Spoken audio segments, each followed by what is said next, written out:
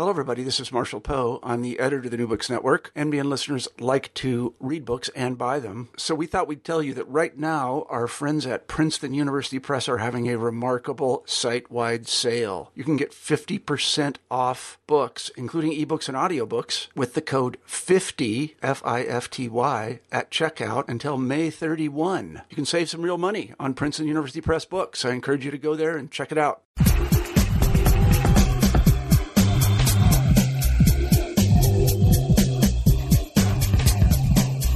Thank you for downloading this episode of New Books in Sports. I'm your host, Bruce Berglund.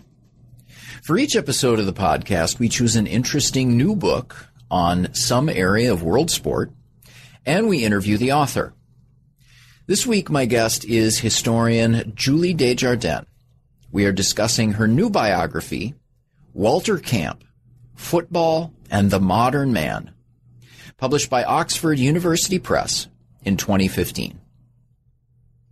Julie is a scholar of gender and culture in American history who has published books on women in science and women writing history in the 19th and early 20th centuries. In her new book, she looks at the same period of American history. Her subject, though, is the emergence of new ideas about American masculinity, particularly through the sport of football, and the life and work of Walter Camp, the game's most important founding father. Walter Camp played football at Yale in the 1870s and 80s, just as American football was distinguishing itself from the imported games of rugby and soccer. Camp's ideas for new rules set the foundation for the sport of American football, and he was a recognized authority for further reforms of the game over the next 4 decades. As Julie explains in the interview, her editor was somewhat surprised by her choice of topic, given her previous work in gender history. But as she tells us, the work of Walter Camp in shaping the sport of football and its surrounding culture gives an important view of how the ideals of manhood developed at the turn of the century. She also notes that, as a fan of football herself, she gained a new appreciation of the game and the possibilities for its current reform by looking at its early history. Her book offers a balanced and vivid portrait of one of the key figures in American sports history, and it shows how Walter Camp's influence remains evident even today. Here is our interview. This week's guest in New Books in Sports is Julie Desjardins. Julie, welcome to the podcast. Thank you for having me. So we typically start off the episodes of the podcast by asking our guests to give a brief introduction. So could you tell us a bit about yourself and where you're from and the kinds of research that you've done and what led you to write a book about the father of American football? Yeah, because it won't be obvious. I'll tell you. So, well, what can I say? I'm a historian of gender. And I was a professor of history for about 15 years and just recently have become an independent scholar. But I still write on the same things I was writing on, and I'm just trying to expand my audience beyond just academic audience, but certainly to maintain an academic audience. So most of the stuff I had written before writing about Walter Camp was strictly about women. Mm-hmm.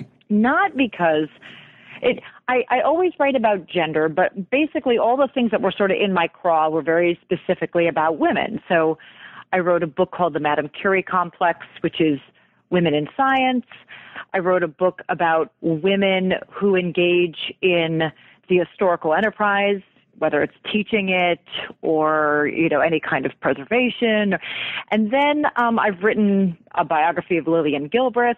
So nothing about men explicitly, but I always had it in the back of my mind that I wanted to write about masculinity. And my wheelhouse has always been sort of post-Civil War period going up till about World War II. And there is so much going on with gender in that period. And you really can't write a book about masculinity and not talk about the athletics revolution in this country. And so I knew I wanted to write a story about football.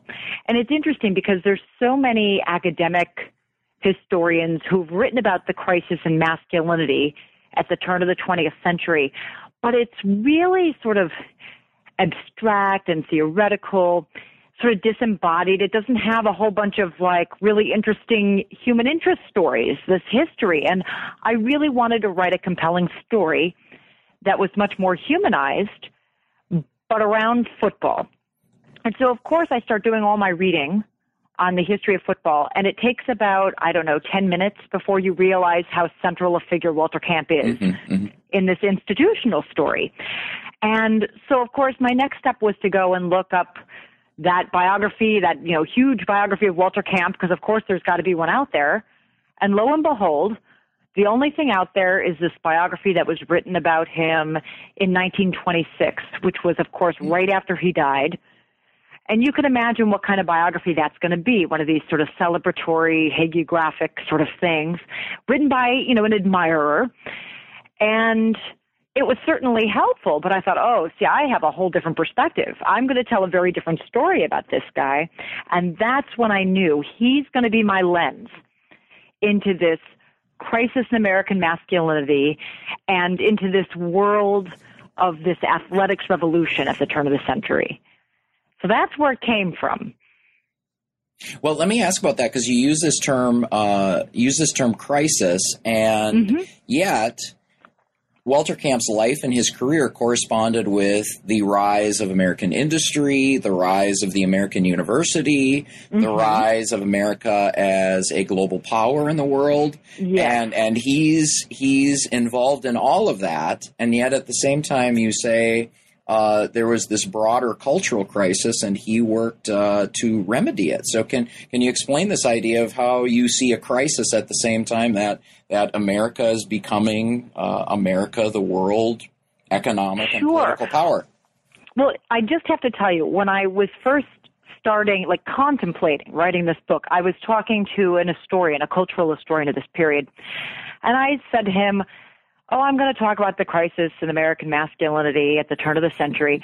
And he, of course, laughed and said, when have men not been in crisis? And it's sort of true, right? Yeah. But historians very specifically talk about this moment.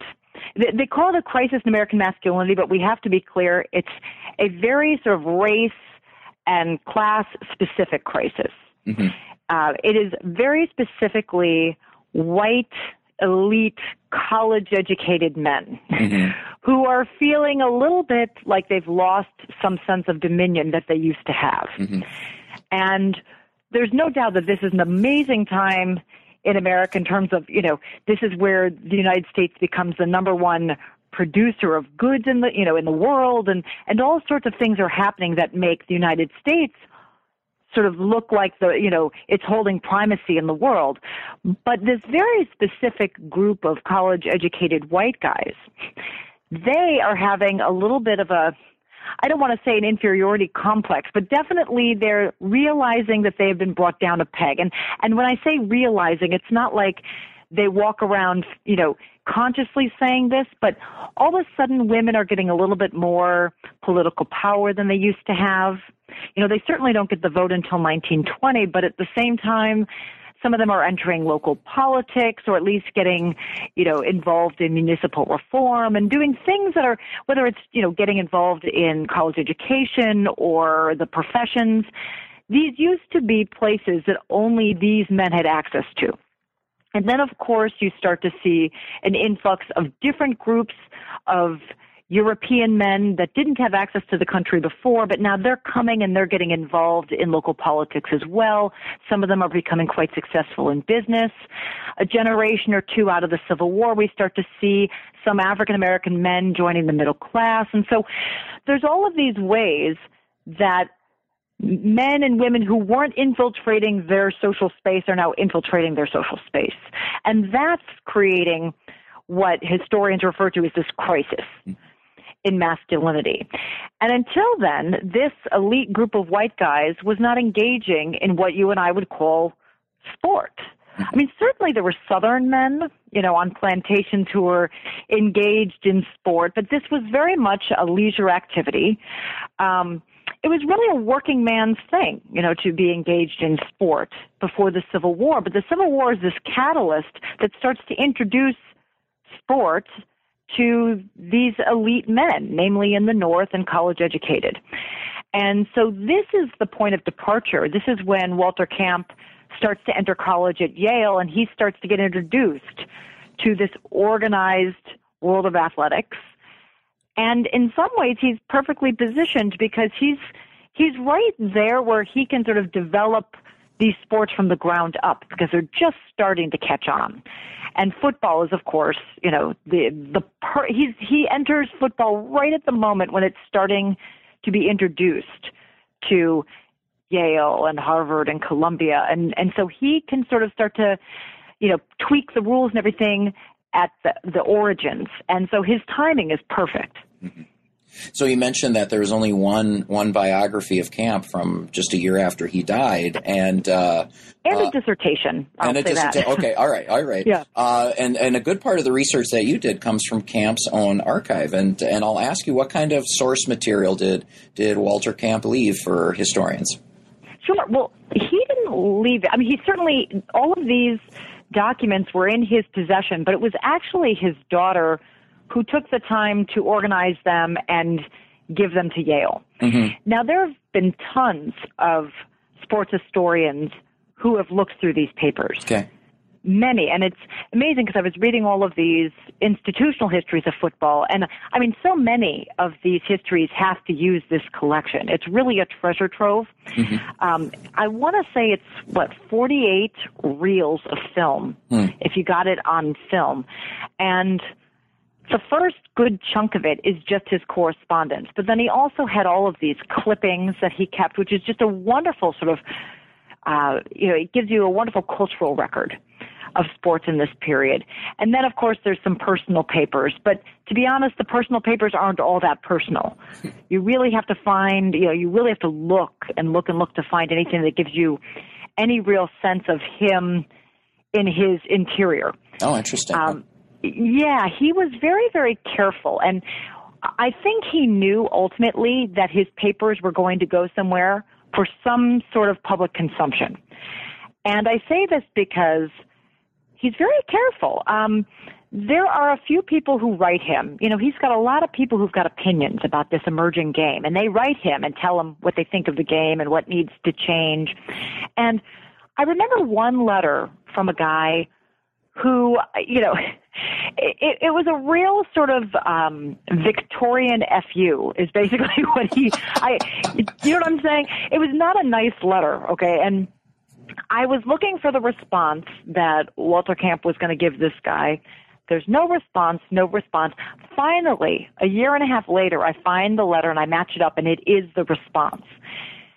And it was the most cordial, polite, thank you very much for your query into the game. And I remember thinking, how could he not have been angry in response to this nasty letter? And I realized that in many ways he felt like he had to maintain this air of gentlemanliness. Mm-hmm.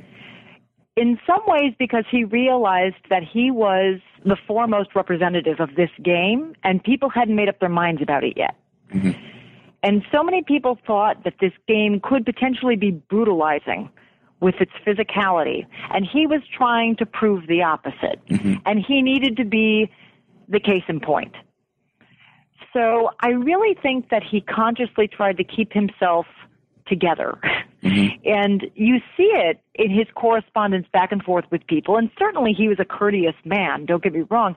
But there were ways that he kept himself in check that surprised me in these letters. And, because most of my career has been looking at the letters and the correspondence between women, there's a way in which you can trust the interactions between these women and their correspondence because they don't think other people are going to see these letters. Oh, yeah. So there's this way in which they're much more authentic, I think. With him, I had this sense that he knew that he was an important guy and that what he was doing developing this game was a very important American thing to do. And so he keeps it on the up and up in many of these correspondence back and forth that I found very interesting. But there's just tons of this information. And so many historians have looked at these letters and have looked at much of this is institutional, records of the rule committees that he was on. After a while, I was a little bit cross-eyed just reading all of these. I was going to ask, after reading these much more intimate and personal letters among women of the 19th century, how were you able to sift through, which I've done as a historian, the minutes of these rule meetings? These rule meetings, very, very different from stuff I had been reading before. And this, of course, was what most historians have used to write the institutional history of football. And, of course, I had to look at these records, but for me, I knew I was going to look at a very different I was going to privilege different documents because the institutional story's out there, and that's what so many people know if they know anything about his participation in things. They know that he's sat on these committees. And I've read so many of these institutional histories, and that's, I could see that those were the documents most people had been using. But I really wanted to focus on those that I knew people weren't using. And so those moments where I could get a little more glimpse of what he was going through, his human struggles, I certainly seized on those. And I feel like I was maybe reading between the lines of a lot of these documents in ways other people hadn't before me, because God knows many people have used these documents. I just don't think they were using them in the way that I had intended, which was to tell a story about gender through them. Mm-hmm. To me, it was sort of a no-brainer, because that's the way I look at the world since I'm a gender historian. Mm-hmm. And yet I would talk to people, and they would think like that was the last thing that they would have thought to do with these documents. And I think it's just about, how we're all oriented differently depending on our specialization, Well, let me ask just some factual information about Camp. A thumbnail sketch. Where did he come from? What was his family background? And when did he go to Yale? And then how long did he stay at Yale? Sure, he kind of never left. But anyway, exactly. Yeah. So basically, his whole background, his descendants go all the way back to England, and they came to America, the colonies, in and around 1630. And his family had been in Connecticut for many generations. He was actually not born, he was born in Connecticut, but his family moved to New Haven when he was 5. And from there, he sort of never left. I mean, the only time he did not live in New Haven after that were about 2 or 3 years when he lived in Manhattan, when he was working for the Manhattan Clock Company, and just starting after that with the New Haven Clock Company in their Manhattan office. But then he made sure he could move back to New Haven. And he actually went to school in New Haven. He went to a prep school that was in New Haven and very much a feeder into Yale. So he gets into Yale in 1876, and he finishes what we would call, an undergraduate degree by 1880, but he sticks around. And the funny thing is he sticks around because he still wants to play football. Mm-hmm. And there's really nowhere else you can do this. This is really the center of the football universe, as small as it was, in the 19th century. And so he goes to medical school. And to be honest, I don't know how much his heart was in going to medical school, but it was a way to stay around football and to stay around sort of the study of athletic bodies. He was always fascinated with this part of it. And so he sticks around, and then around 1882 is finally when he drops out of medical school. He's very close to getting his degree, but for all sorts of reasons that I don't know that he wants to admit, he decides it's not for him. And from there, he goes to work first for the Manhattan Watch Company and then the New Haven Clock Company. And he sets up his life in New Haven. He meets his wife in New Haven because she is the sister of one of his former professors, William Graham Sumner. And from there, New Haven is where they, make their family and where he makes his career. So let me ask about the context of Yale in the mid 19th century. What were these not only Yale but other universities of the Northeast? What were these schools like when Walter Camp arrives?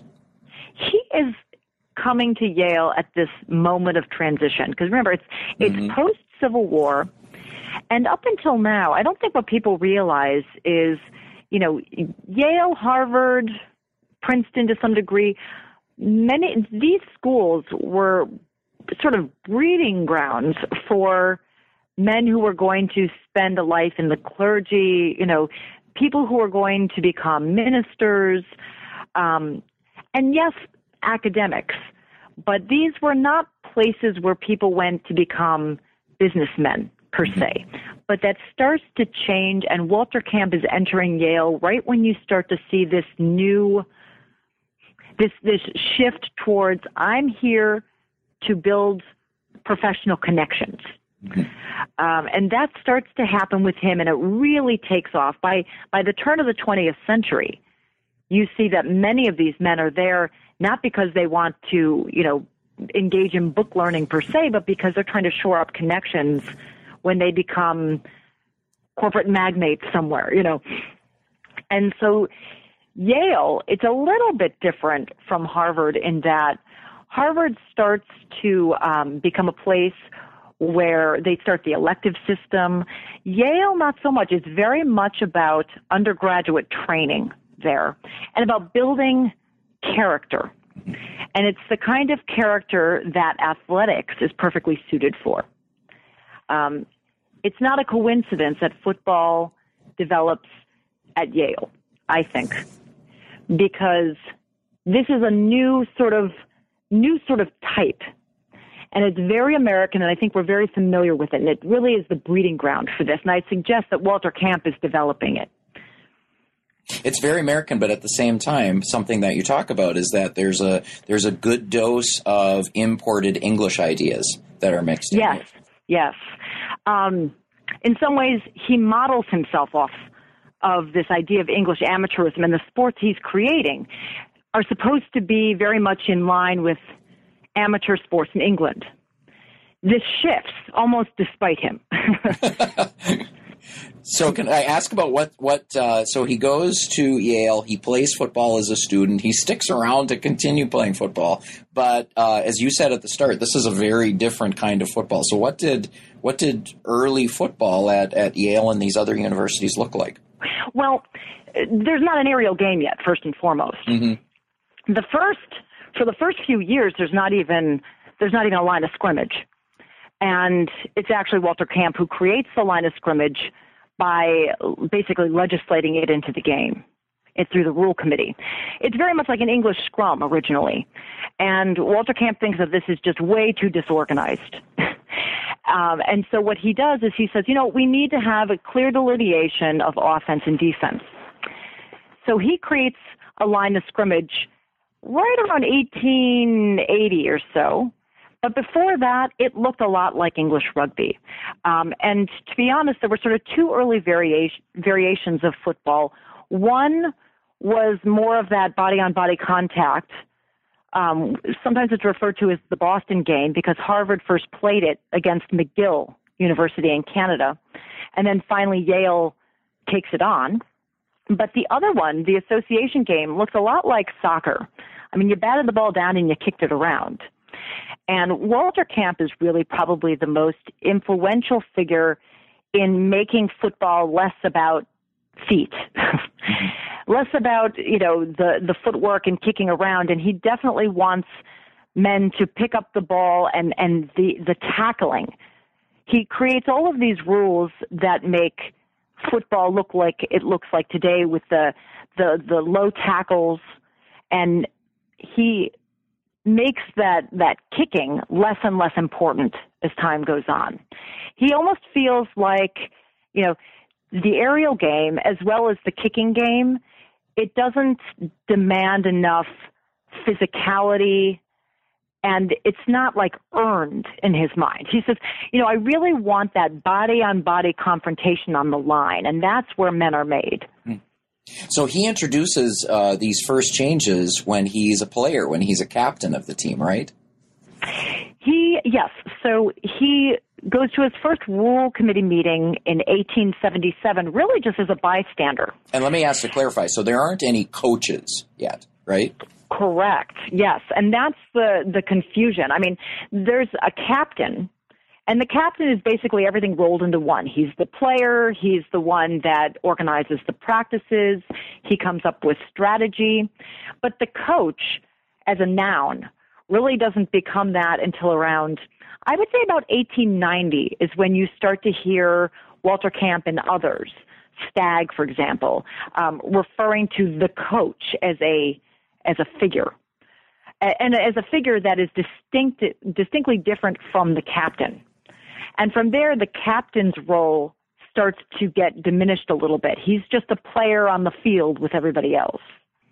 And he's going to be central then to the changes in the rules, the tweaking in the rules for decades to come. Because football, yes. American football, is going to be in this basically a constant process of evolution into the early 20th century. Absolutely. And that's the thing that makes football so much more different for everything else. I mean, there's rule changes in all sports, but literally there are significant rule changes year by year in football. And that's why he starts to become the editor of the annual rule book that comes out. Spalding publishes this every year, and every single team that develops in the United States has to get a copy of these because they change so drastically in the early years. And I mean, they all the way until he died in 1925, there were substantive changes to the rule books every year. And he sets that precedent. What's hard to know is when Camp is in the room with all of these other rule makers, who is really the most influential, right? Because we don't have the actual conversations. But I do know from the sort of side conversations before and afterwards that he's the one that's got the most sway, so long as he's in the room. And sometimes he loses the debates back and forth. And of course, the perfect example of that was the aerial game. He did not want the forward pass. He felt very strongly about it. Once it passed, he worked with it and he, developed it. But that was one of the rare losses he had. And the reason why the aerial game didn't even happen as early as it could have was because of him. Everything else pretty much went the way Walter Camp wanted it to go, to be honest. I'm trying to think if there were any other substantive changes that he didn't agree with. I have to say there were very few. I mean, even in the years when football was in peril, too many men were dying or being maimed on the field. And even, President Roosevelt said, look, you got to make some changes to the game. The changes that end up getting made, for the most part, are the ones that Walter Camp wants to make and are his ideas, except for the forward pass. And even at that, once the forward pass happens, he finds a way to work with it. Unfortunately, it's the beginning of Yale's downfall because they're not very good at it. It's definitely the teams west and south who pick up on the forward pass and really come to use it. So other writers, in talking about these rule changes and some of the motivation behind them, other writers who've written the institutional history of football have pointed out the connection. As you mentioned, Camp worked for decades at the New Haven Clock Company. Other writers have made the connection between Camp's work in industry and his ideas for football. Did you see that as well? Absolutely. So one of the people that was very influential to him was, of course, Frederick Winslow Taylor, who, started the whole idea of scientific management. And there's no doubt that the scientific management that you see on the shoproom floor, in an American factory, is what Camp's trying to achieve on a football gridiron. This idea of efficiency. And, before Walter Camp put his hands on the game, there was no clock dictating, the stopping and starting of play. He's the one that imposes that, which is, of course, yet another very facet of the game. I mean, it's the one facet that Englishmen would look and see the stop starting and say, what is this? And that was Walter Camp's intervention, because he felt that if you had these men work against a clock, you were training them to be efficient. And that sort of efficiency, he would tell you, was very American and very effective. If you want to create an effective brand of manhood in the modern age, this is how you do it. You make these men work against a clock.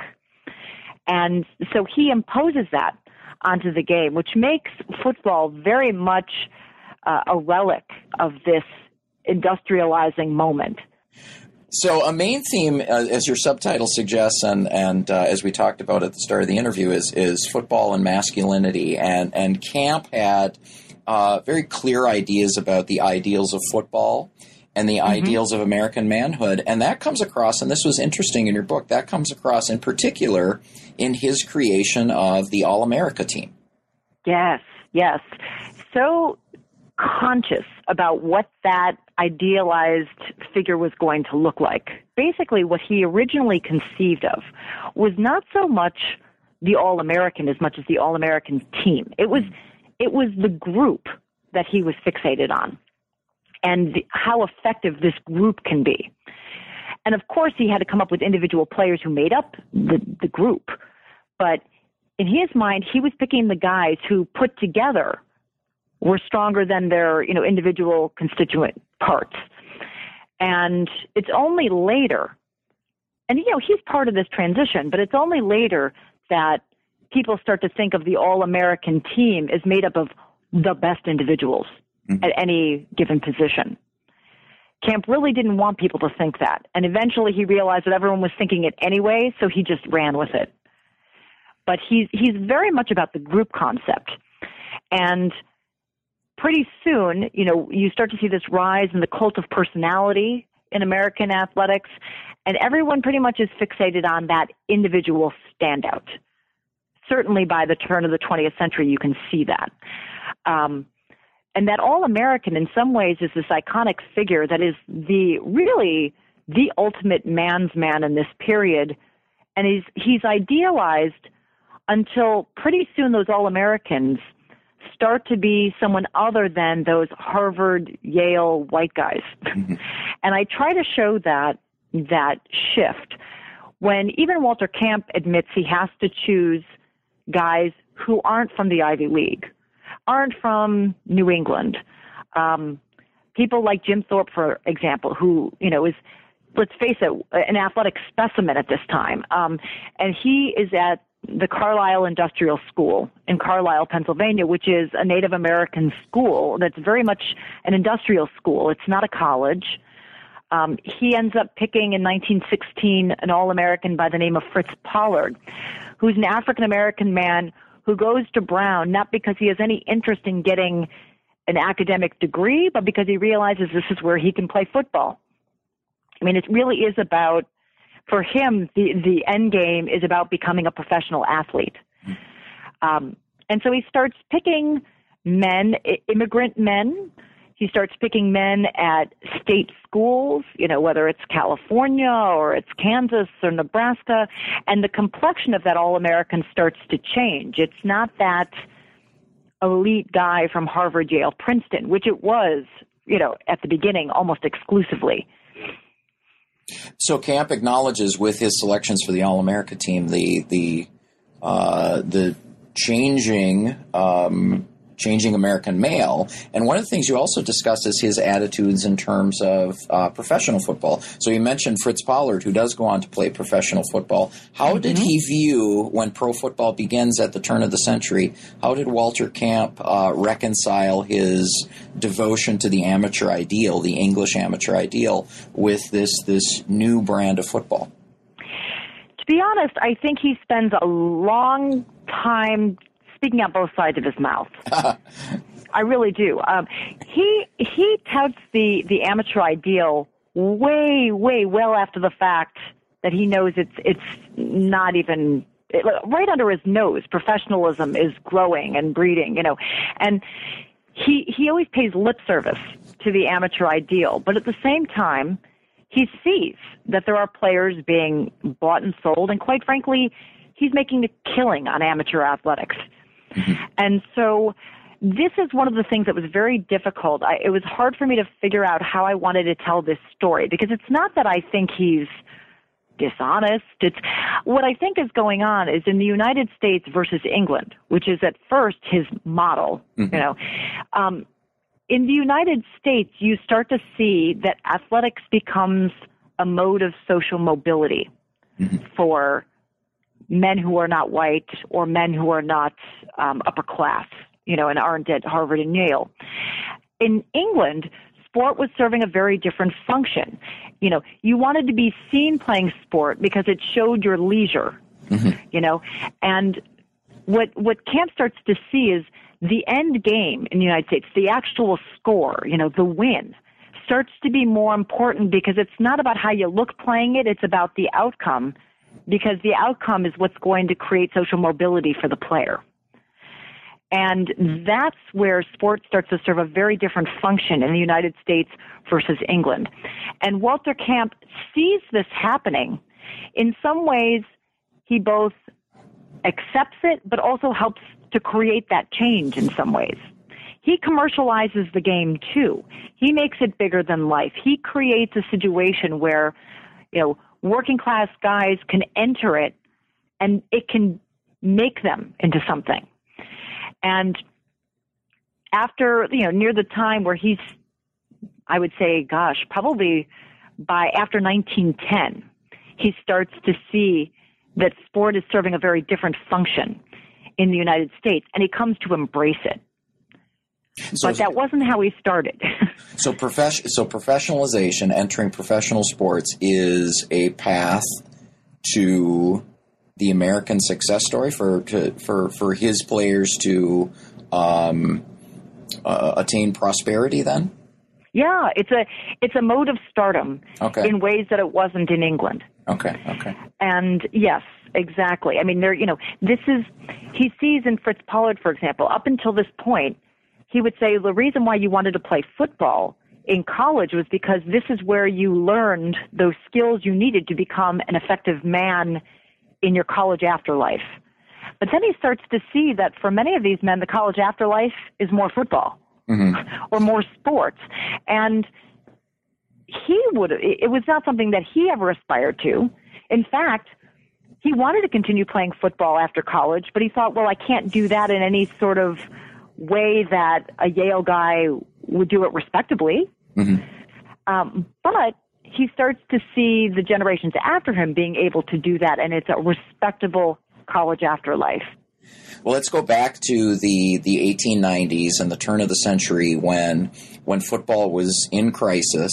You mentioned earlier the deaths of players, terrible injuries to players in football, and it looked as if football would be banned. There were universities that were dropping football. What was the role of Walter Camp during this period, and what were the arguments he made for football to continue? He is smack in the middle of all of these debates that are ranging. There's actually two moments of crisis in the game of college football, and one is around 1893-94, when the game looks like it's going to be banned. He saves the game in some ways then, and then it's in crisis again in 1905, 1906. There's a bunch of sort of high-profile deaths on the college gridiron, and again, that is when Teddy Roosevelt intervenes and says, change the rules, do something. So, and then there's another crisis again in 1909, but it's not as big. By then, I think it was already so entrenched in American culture that it wasn't going to be banned. It just needed to be reformed. But for that first crisis, 1893-94, this is a time where he is staunchly defensive of the game. And he says, no, I promise you that if the game is played as it has been designed, it is not man-breaking, it is man-making. The problem is all of these forces external to the game, are corrupting it. But the game itself, like in its pure state, is a man-making game. And that's what he tries to promote in the press. And he actually does all of this research, he claims. I mean, he did the research, but I have to say it's very, very tainted. very tainted because I actually see all of the, in his collection, you see all of the data he collects. And of course, he's very selective about what he chooses to publish. But he publishes this book called Football Facts and Figures. And in this, he says, if you look at all the data, you see that the men who played college football in the 1880s and 90s have only really pretty much been improved by football. He doesn't talk about the 20% who were literally, maimed or permanently injured for the rest of their lives after playing football. But this is enough of a publicity campaign. It's successful enough that it essentially saves the game. And they do create some rule changes, but really it's this publicity that he generates, largely him. He has some high-profile people helping him out. And then again in 1905, 1906, when the game is sort of on the chopping block in the court of public opinion, at this time, he is really being vilified. He was vilified back in 1893, too, but he's really vilified now, particularly by Charles Eliot, who's the president of Harvard, who says, you know what, Walter Camp created this mess. Mm-hmm. And there's a lot of people who at this point suggest that it's his rule committee. He knows that he's the one that dominates that committee, and he has passed this rule where they cannot create any changes in the football rules unless you have a unanimous vote. And he's the one that insists on that rule, so they can't make any changes that are substantive, and his rule committee's got to go. And this is where we see this massive shift in the rule committee. From there, that's where you get the beginnings of what is now known as the NCAA. It's a group of reformers who say, you know what, we have to take this legislating out of the hands of the original IFA, and we need to pass some more substantive rules. Now, you would think that Camp, his days as a football legislator would be over, but actually he joins that committee. And, they invite him to become sort of a special member of that committee, and his influence on the football rules continue for the next 20 years. But the game itself, it's hard because what you see, not just in the newspapers, but in, the talk of college presidents, it's a real mixed bag. There are some administrators at these colleges who see all of this benefit to the game. This is really hardening our boys, because they didn't have a war or they didn't have all of these things that their fathers and grandfathers did to harden them. And this is wonderful. And it also generates school spirit. And let's face it, it generates a lot of money for the school. And then you see people who say, oh my God, this is the beginning of the end. I mean, these are like gladiatorial contests and men miss class to go to these games, and people bet on these games, and you see people punching each other on the field, and, this is like, Rome in decline, And so there's really both of these kinds of discourses going on, and Camp is smack in the middle of these conversations. I can't think of anybody more central to these debates than him at this period. So something that's notable, and you discuss this in the conclusion, is how there are these parallels between the debates about football at the turn of the century and the debates about football today with fears of player safety. There were studies done at the turn of the century, not only by Camp, but by others on players' health. There were changes to rules and equipment. But something that's interesting in terms of Camp's place in this debate is he argued for something of an essence to football that had to be maintained. Yes, we must recognize the need for player safety, but there's something to this game that can't be lost. And you see that today, as you point out, in the arguments about player safety. Absolutely. One of the things that he was obsessed with that I think we see today is he was obsessed with the narrative tension in the game. And anytime you tweaked something on the offensive side, you were going to have to tweak something on the defensive side to make it still competitive. He hated when he sensed that one side had an edge. He really loved that it was sort of equally matched. And so if you made too many tweaks, you kind of had to make another tweak to balance it out, he felt, to create that that tension in the game, that competitive tension.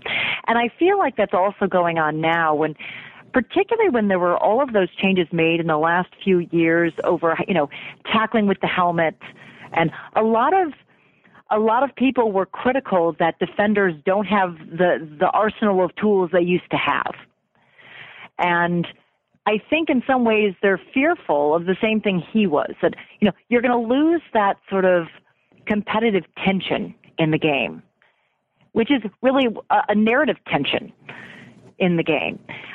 Also, there's this idea that if you make it if you take the physicality away, you take away the game's ability to make alpha males, basically. And, this is a much more fundamental sort of ideology that's being created through the game. This idea that boys become men through a physical hardening and a creation of moral courage that only happens through this degree of physicality. And I very much see this in debates going on in this game still. This idea that, if a guy has his bell rung on the field, he doesn't want to acknowledge it openly because he doesn't want anyone to think that he's hurt, and you have to walk it off and all of this. I'm telling you that these were very much the same way that Camp would talk about football and about the creation of moral and physical courage on the field. And you see it even through his fiction to young boys who, before they played football, he would write these stories for boys in St. Nicholas Magazine or whatever. And he would talk about that captain who knew that he was injured and he was in agony, but, the pain principal told him he had to stay out there because he was the leader and he was doing it for the men. And that narrative is I see it. I was watching a game, a couple weeks ago, where I'm trying to remember which quarterback it was. He clearly was concussed and refused to get out of the game. But now, of course, they have those protocols where he's got to get out. And so, there's this idea that, he's never going to take himself out of the game. So now you have to have medical professionals who make that decision for him, because a real man wouldn't make the decision to leave. And Walter Camp would say that very same thing back in the early 1900s, 1910s. He wrote quite a bit about this principle whereby, because a real man wouldn't acknowledge injury or pain, now you have to have professionals, medical professionals, who make that decision to remove him for him, because he'll never make that decision for himself because he's got too much physical courage. The parallels are really astounding, I have to say. Well, we're almost out of time, and I want to ask you, in the process of researching and writing this book, what at the end of it, what did you think of Walter Camp? Did you enjoy him as a person or respect him as a person? And then also, how did it change your view of football? Wow. I'll start with Walter Camp. Walter Camp, in my mind, he was such a respectable man that there were often times when I was waiting to see the other side of him. And at first, when I was researching him at the very beginning, I thought, God, he's a little bit of a milquetoast. When am I going to find that he was an adulterer or he was this or that? And again, it goes back to what I was saying before. I feel like he very consciously had this public persona of being a gentleman because he knew he had to be that for his game. Every once in a while, I found these moments when he was actually quite vulnerable and angry and, worried about the game. But it's always about creating this public persona so that people felt better about the brutality of football. But look at him. He's a gentleman. And he's saying that this is a good game. I'll say this, I've never seen somebody work harder for something. On all fronts, he was constantly, if he was not coaching football, he was writing about it, he was speaking about it. It was an obsession. And it's amazing that he had that kind of vision, given how, when you first see the game, you don't even understand what's compelling about it. He creates what's compelling about it. And that vision is so rare. And so he's to be admired in that way. I could barely find what he was doing in his professional life at the clock company, which is amazing because he worked there for decades. He was always talking about football. Even when he was on business trips, it ended up being about football.